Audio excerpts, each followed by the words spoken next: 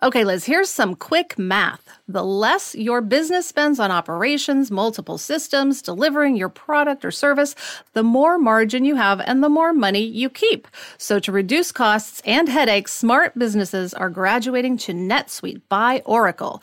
NetSuite is the #1 cloud financial system, bringing accounting, financial management, inventory, HR into one platform and one source of truth. With NetSuite, you reduce IT costs, you cut the cost of maintaining multiple systems, and you improve efficiency by bringing all your major business processes into one platform, slashing manual tasks and errors. Over 37,000 companies have already made the move. By popular demand, NetSuite has extended its one-of-a-kind flexible financing program for a few more weeks. Head to netsuite.com/Hollywood. netsuite.com/Hollywood. netsuite.com/Hollywood. Hi, everyone. This is just a note to say that this episode was recorded right before the WGA went out on strike. We will see you on the picket line.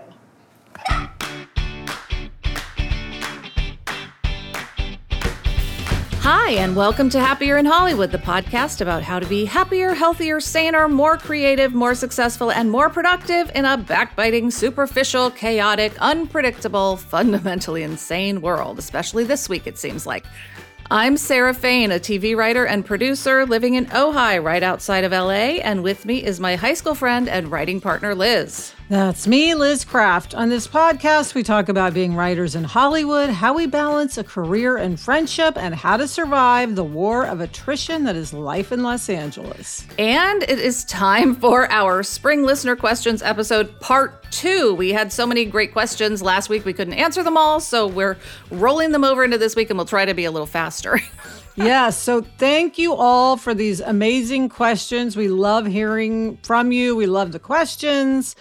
Also, Sarah, I want to remind everyone that my sister Gretchen Rubin's new book is out. It's called Life in 5 Senses, and drumroll, it made the New York Times bestseller list. Yes.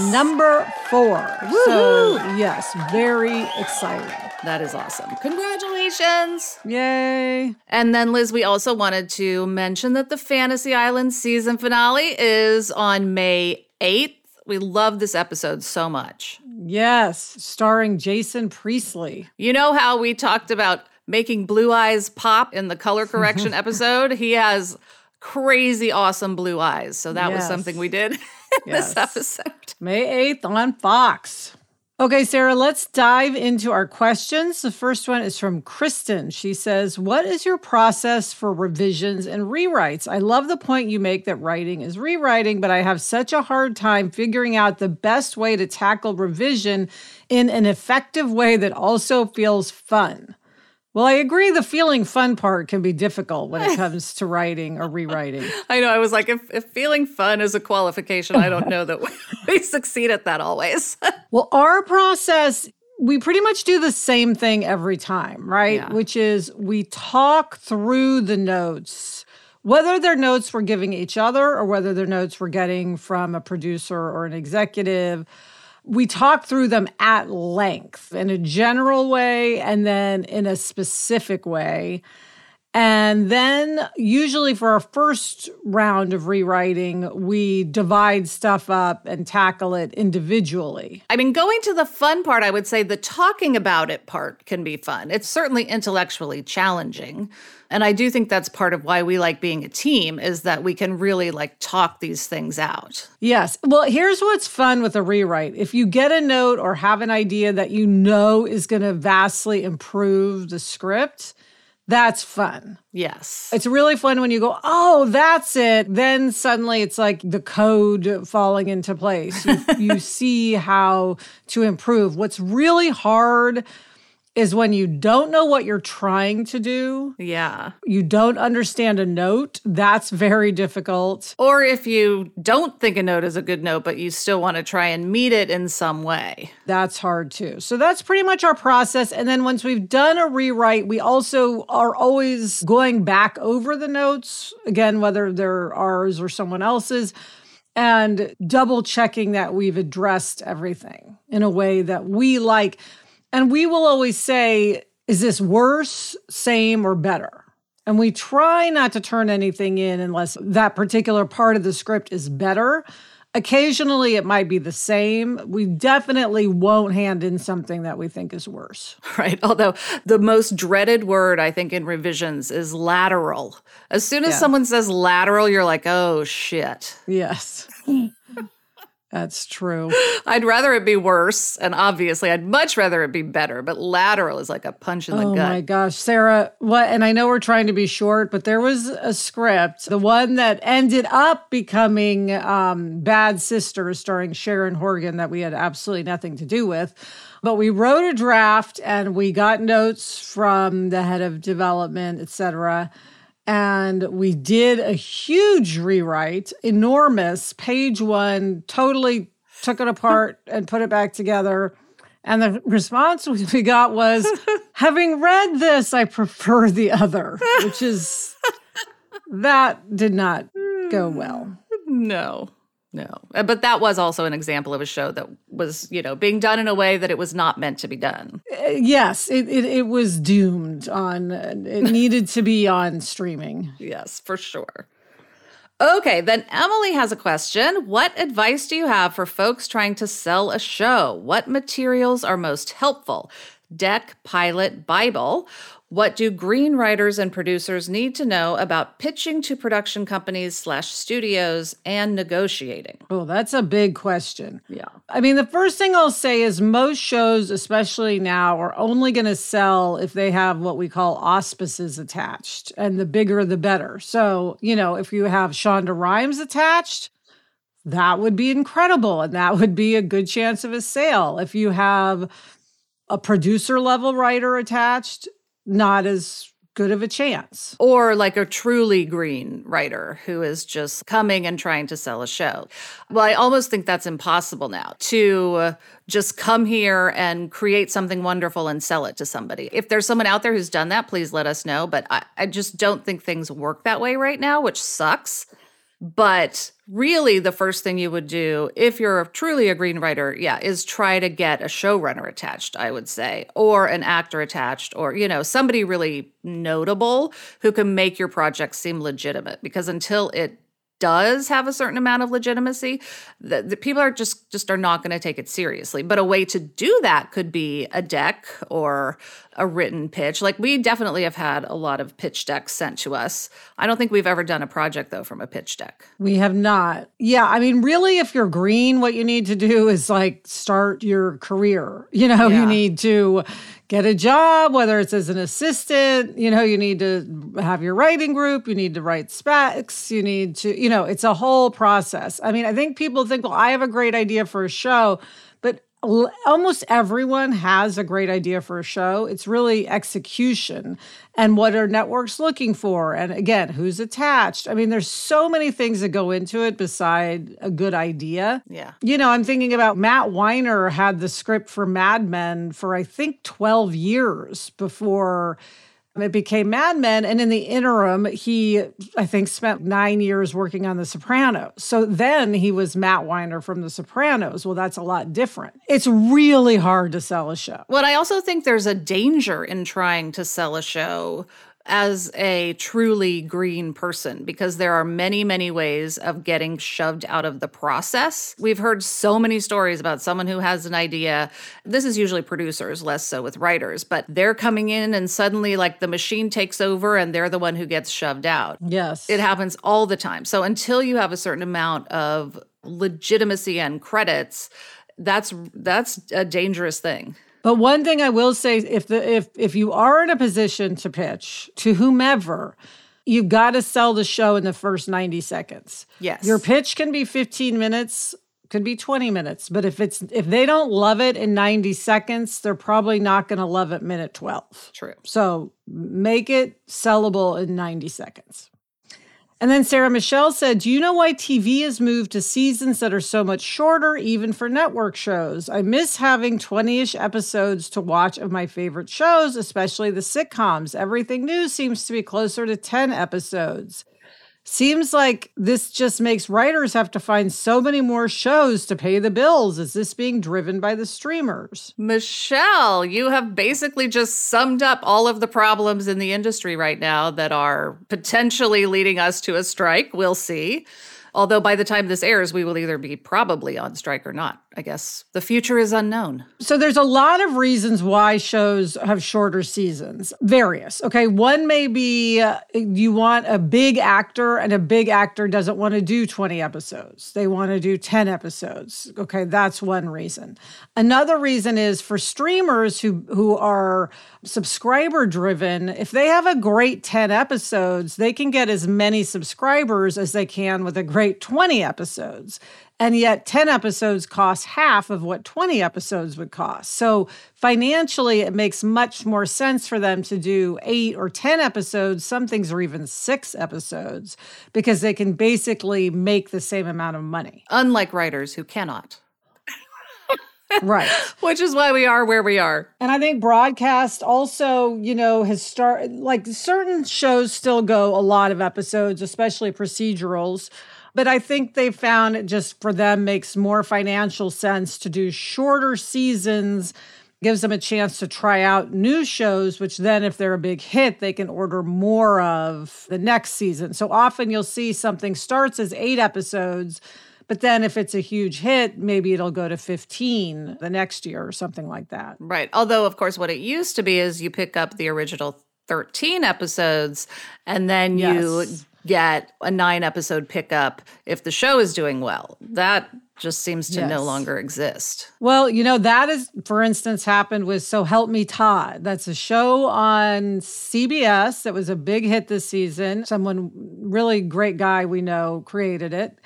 And they had I believe a 13 episode order and then got the back 9 or something around there. I don't know if he actually got to 22, but it was old school pickup. So it happens, but not very often. Now it's notable if it happens. Yes. And then Kat asks, I've been curious about whether or not Sarah being a solo parent has affected choices you've had to make as a team, particularly earlier in your careers. Presumably, if you're between jobs, Liz can lean on Adam's income for a bit, but Sarah doesn't have that option.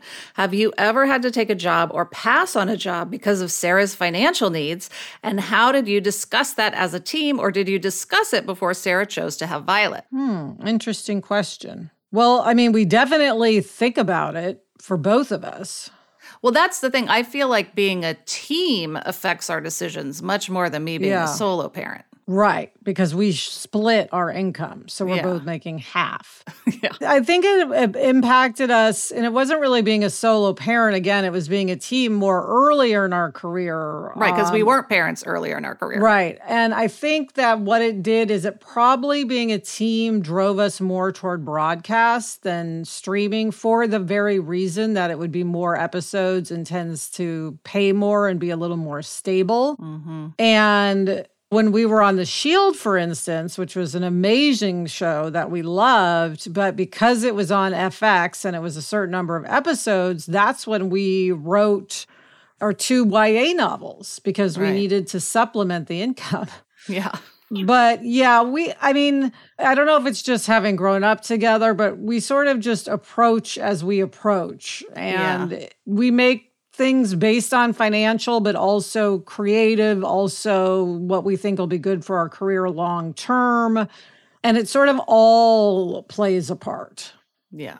I will say it's much more expensive for me being a solo parent because I'm constantly paying for a tremendous amount of childcare.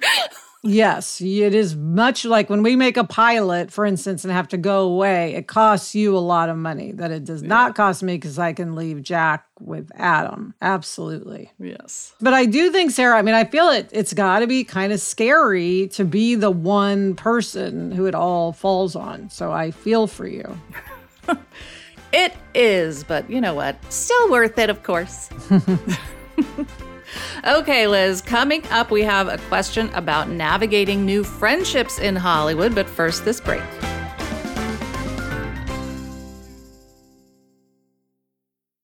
Liz, there is nothing I love more than having a delicious meal that I didn't have to cook, which is why I have been getting no prep, no mess meals from Factor. Meet your wellness goals in time for summer thanks to the menu of chef-crafted meals with options like Calorie Smart, Protein Plus, and Keto. Factor's fresh, never frozen meals are dietitian approved and ready to eat in just 2 minutes. So no matter how busy you are, you'll always have time to enjoy nutritious, great tasting meals. Last night, I had blackened salmon with broccoli and with cauliflower rice. It was so delicious. It was the perfect dinner. Head to factormeals.com/HIH50 and use code HIH50 to get 50% off your first box plus 20% off your next month. That's code HIH50 at factormeals.com/HIH50 to get 50% off your first box plus 20% off your next month while your subscription is active. At Alma, we know the connection between you and your therapist matters. But if you're already feeling stressed and burnt out, the idea of trying to find a therapist you really connect with can be overwhelming. That's why Alma's focused on helping you find the right therapist for you. When you browse their online directory, you can filter your search based on the qualities that are most important to you. Then you can book a free 15-minute consultation call with any therapist you're interested in seeing, so you can get a feel for whether they're the right fit before you commit to a full-length session. Alma also makes it easy for mental health care providers to navigate insurance. That's why 95% of therapists in their directory accept insurance for sessions, so you can find care that's affordable without stressing about the paperwork. You want to talk to someone, but not just anyone. Alma is there to help you find the right fit. Visit helloalma.com/therapy60 to schedule a free consultation today. That's helloalma.com/therapy60. Okay, this comes from another Sarah without an H. She says, how do you navigate new friendships in Hollywood? Do you always feel like the other shoe is going to drop in terms of people asking for something? When do you know it's safe to let your guard down? You know what's funny? I don't think we ever think about this. I agree, except it reminded me of this hilarious experience I had. Back when I used to date, when that was like a thing that I would do, I was at brunch with this guy who had not mentioned any interest in being an actor, and we were showrunners at this point. He never, nothing, it was like an internet thing, never mentioned that he was an aspiring actor. And then suddenly I'm at brunch with this guy, and he's like, yes, well, I'm thinking of moving into acting. And I'm like, okay, that's it. There we go. This will be our last date. Here is what I will say. I think we do not think of relationships this way. I'm never thinking someone is befriending me to try to get something, although I think it does probably happen.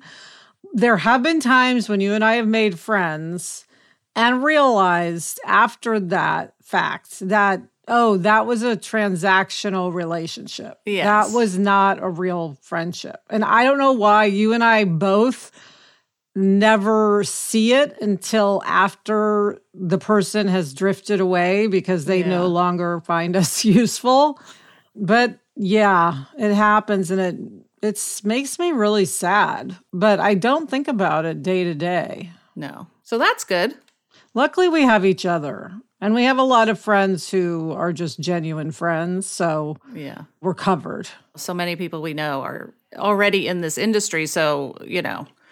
we're just all going down the same road. We're as likely to want help from them. I mean, most of our friends, it's, we'd want something from them. So it is the nature of the business that there are many transactional relationships. Yes.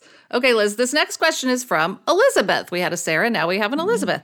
She says, I'm a fiction writer who is expecting my first child later this year. I heard Liz talking on Happier about how motherhood cured her writer's block, and I wondered what other professional changes you encountered after becoming parents.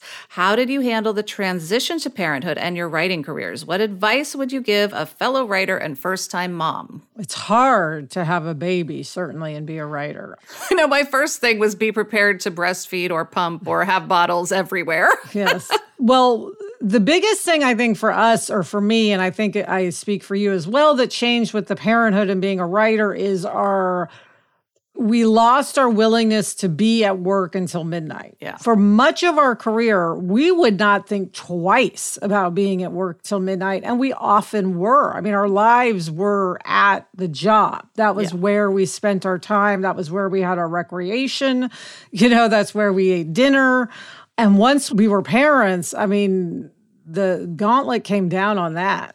Yeah, I think the main thing, as you're saying, is boundaries. We just suddenly had boundaries, which we had never had before. And it worked for us not to have them, and it's worked for us to have them. And I think it's really hard because we all know that, look, the culture has changed.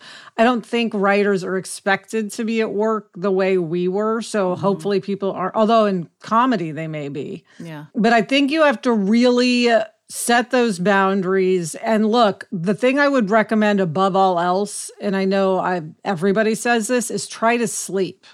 Because if you aren't sleeping, you can't do anything else. I was talking to a new mom yesterday who, she said if she can get an hour of writing in a day, she feels like she's won, and she's a novelist. So you got to sleep. Take care of yourself first. Although that's completely hard. I mean, when you have a brand new baby, it's like you're the last thing you think of. It's so hard. I know. But you try. But that's why I'm saying understand that you're not going to be able to write if you're not sleeping. Yeah. So I would prioritize sleep over writing, although it depends on your job and if you're a novelist or a journalist or whatever. Give yourself some grace. Yeah. Ask for help. Yes. Oh my gosh. Elaine says, when you interview guests for your podcast, do they get paid? If so, is it a large sum? I've always wondered that. No. The very easy answer. We do not pay guests. If they have something to promote, we try to vigorously promote it, but we do not pay anybody. Yes, and when we're guests, we don't get paid. It's something that you do just to build relationships and promote something if you're trying to promote something. But yeah, there's no financial incentive. And then Jayon asked, I recently listened to Jennette McCurdy's book, I'm Glad My Mom Died. It was absolutely great, captivating story, dark humor, bonus points for Jennette's reading for the audiobook. But listening to it, I couldn't help but wonder how difficult it must be for child actors to survive in this industry, even if they don't have similar mothers to hers. So here are my questions. 1, do you think hers is an extreme example, or in your observations, do most child actors go through similar things like ambitious parents, missing out on a childhood? And 2, would you ever encourage your children, Jack and Violet, to pursue a career as child actors or actors in general? The answer to the second one is absolutely easy. No. No, we would not. Probably because of the answer to 1, which is, it is very hard to be a child actor. You do miss out on a lot. Now, is that to say some child actors have amazing lives, amazing experiences, go on to be successful adult actors or adult something completely different? Yes, but it is not easy. We happen to be working with someone right now on a project who was a child actor who has an amazing life as an adult, but it is tough. You really miss out on sort of, what we would call the quote unquote normal childhood stuff. School is completely different. Your summers, you'd be working. It's just hard. And then there's so much rejection. I mean, yeah, I think it's weird to be an 8-year-old and put yourself up for something and not get it and not get it and not get it. Because, most things you don't get. So I think it's really hard. Here's what I would say, though. If Jack was desperately passionate and wanted to do it, I might consider it. If it completely came from him, probably not, but I would at least consider it. Luckily, he has zero interest. Violet has interest, but not in a realistic way. She's like, if you have a child character, can I play that character? And it's like, no. Right. Because you don't actually know how to act. But I also wanted to thank you for bringing up Jennette McCurdy's book, because that book is so excellent. I mean, just truly wonderful. And you're right. Her reading of the audiobook is amazing. It blew me away. Yeah. She tells a story that, yes, it is an extreme example. Obviously, most parents aren't as toxic as her mother was. But it's hard for everybody. It's hard. The parents have to give so much. I mean, that's the thing. The parents have to spend so much time driving their kids around. It's easier now with video auditions, obviously, that you can see why they get caught up because their own life becomes subsumed with their kids' acting career. And so then that's how they're getting validation. And it's understandable because they're putting so much into it. So it's just difficult. Yes. But thank goodness for child actors because every project needs them and they're super talented and usually extremely professional. Yes. All right, Sarah, coming up, we have a question about our partnership. But first, this break.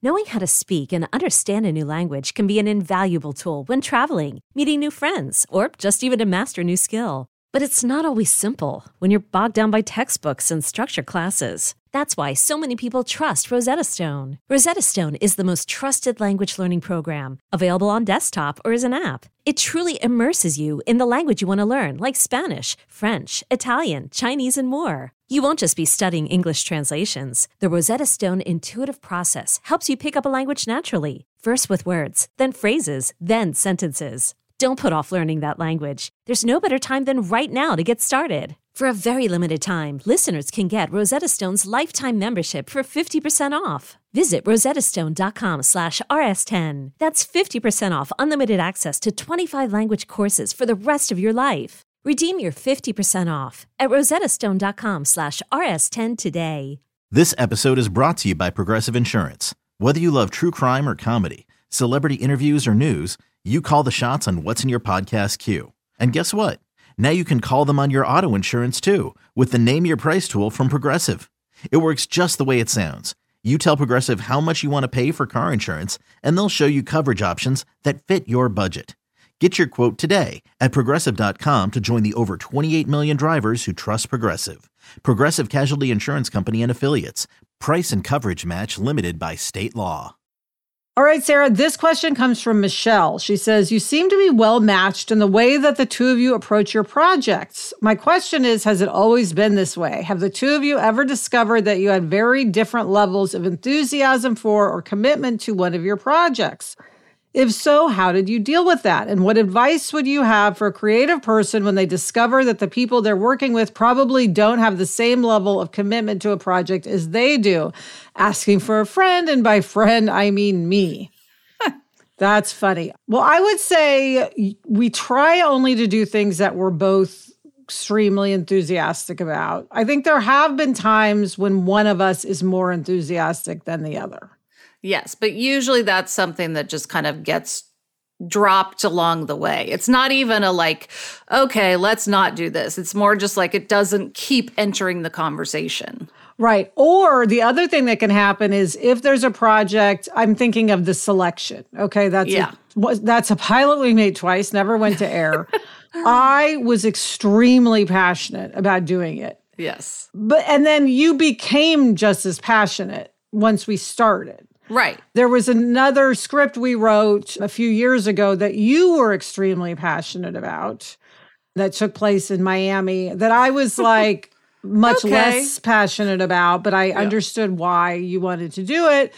And as we worked on it, I fell in love with it just as much as you did because working on something, it becomes something you love. Well, and also I think if in either case, one of us had kept talking about something and the other person didn't become engaged pretty early on in the process, neither of them would have gone as far as they did. Right. Exactly. You know? Exactly. So, and if you discover the other people aren't as, that's hard. I mean, we always say volunteers, not recruits. You can't make someone be enthusiastic. So my advice would be to do as much as you can without them or even potentially move on from them. Yes. Okay, then Ruth has a question. Once you become a WGA member, beyond paying annual dues, is there any amount of writing credit units you need to acquire each year to maintain membership, or once you're in it, is it for life? It's a fairly complicated answer. Yes, it is a unit system. The short answer, at least for drama writers, is one script fee a year will keep your membership active. But I don't know about like comedy writers or feature writers. Yeah, and then you build up points. And so if you have a year where you don't work, you can use points for your healthcare, but you can only do that a certain number of years until you have to then earn a certain amount of money. So it's a bit complicated, but there is a way where you have a little bit of a cushion if you don't work for a period of time. Yeah, so if you really want the full answer, you can Google WGA, how to become a member, and it'll really take you through the real process. All right. Finally, Sarah Indira asks, I was wondering when you knew you were ready to become a showrunner. And when you became a showrunner, did you have the skill set you needed to do the job well, or did you learn on the job? Well, we knew we were ready to become showrunners when we were showrunners, and it was working. I mean, it's like, I don't think you know until you're in it. It's really is a learn on the job kind of thing. There's things you can do to help prepare yourself, like spend a lot of time in rooms, spend time in editing, spend time in casting, spend time on set, but it's not the same as being in charge, being the one who has to hit all the deadlines.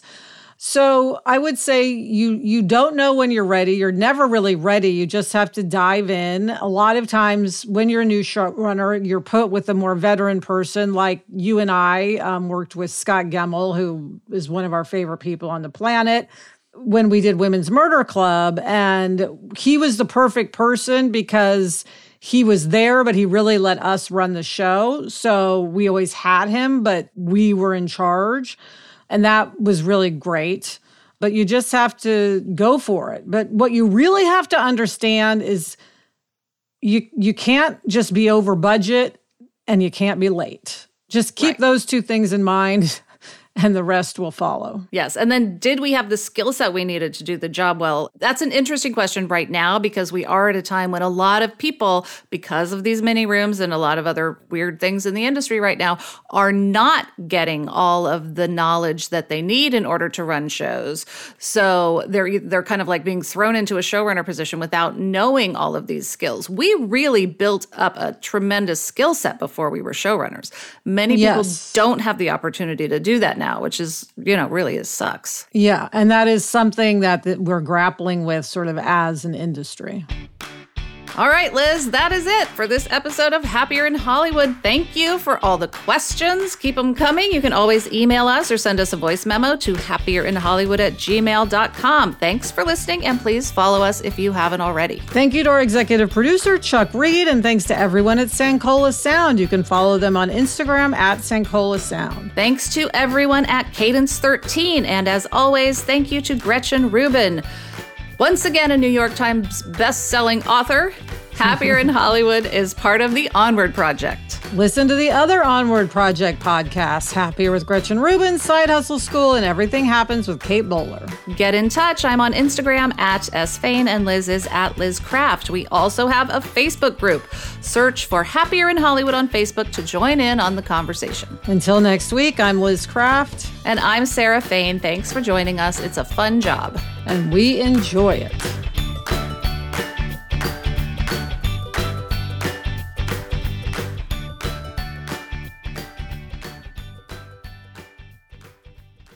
Sarah, did you fill out your WGA survey about when and where you want to pick it? I did. Just my anxiety went up like 5,000%. But yes, I have made my preferences. That's really what sent my stomach into knots. Yeah.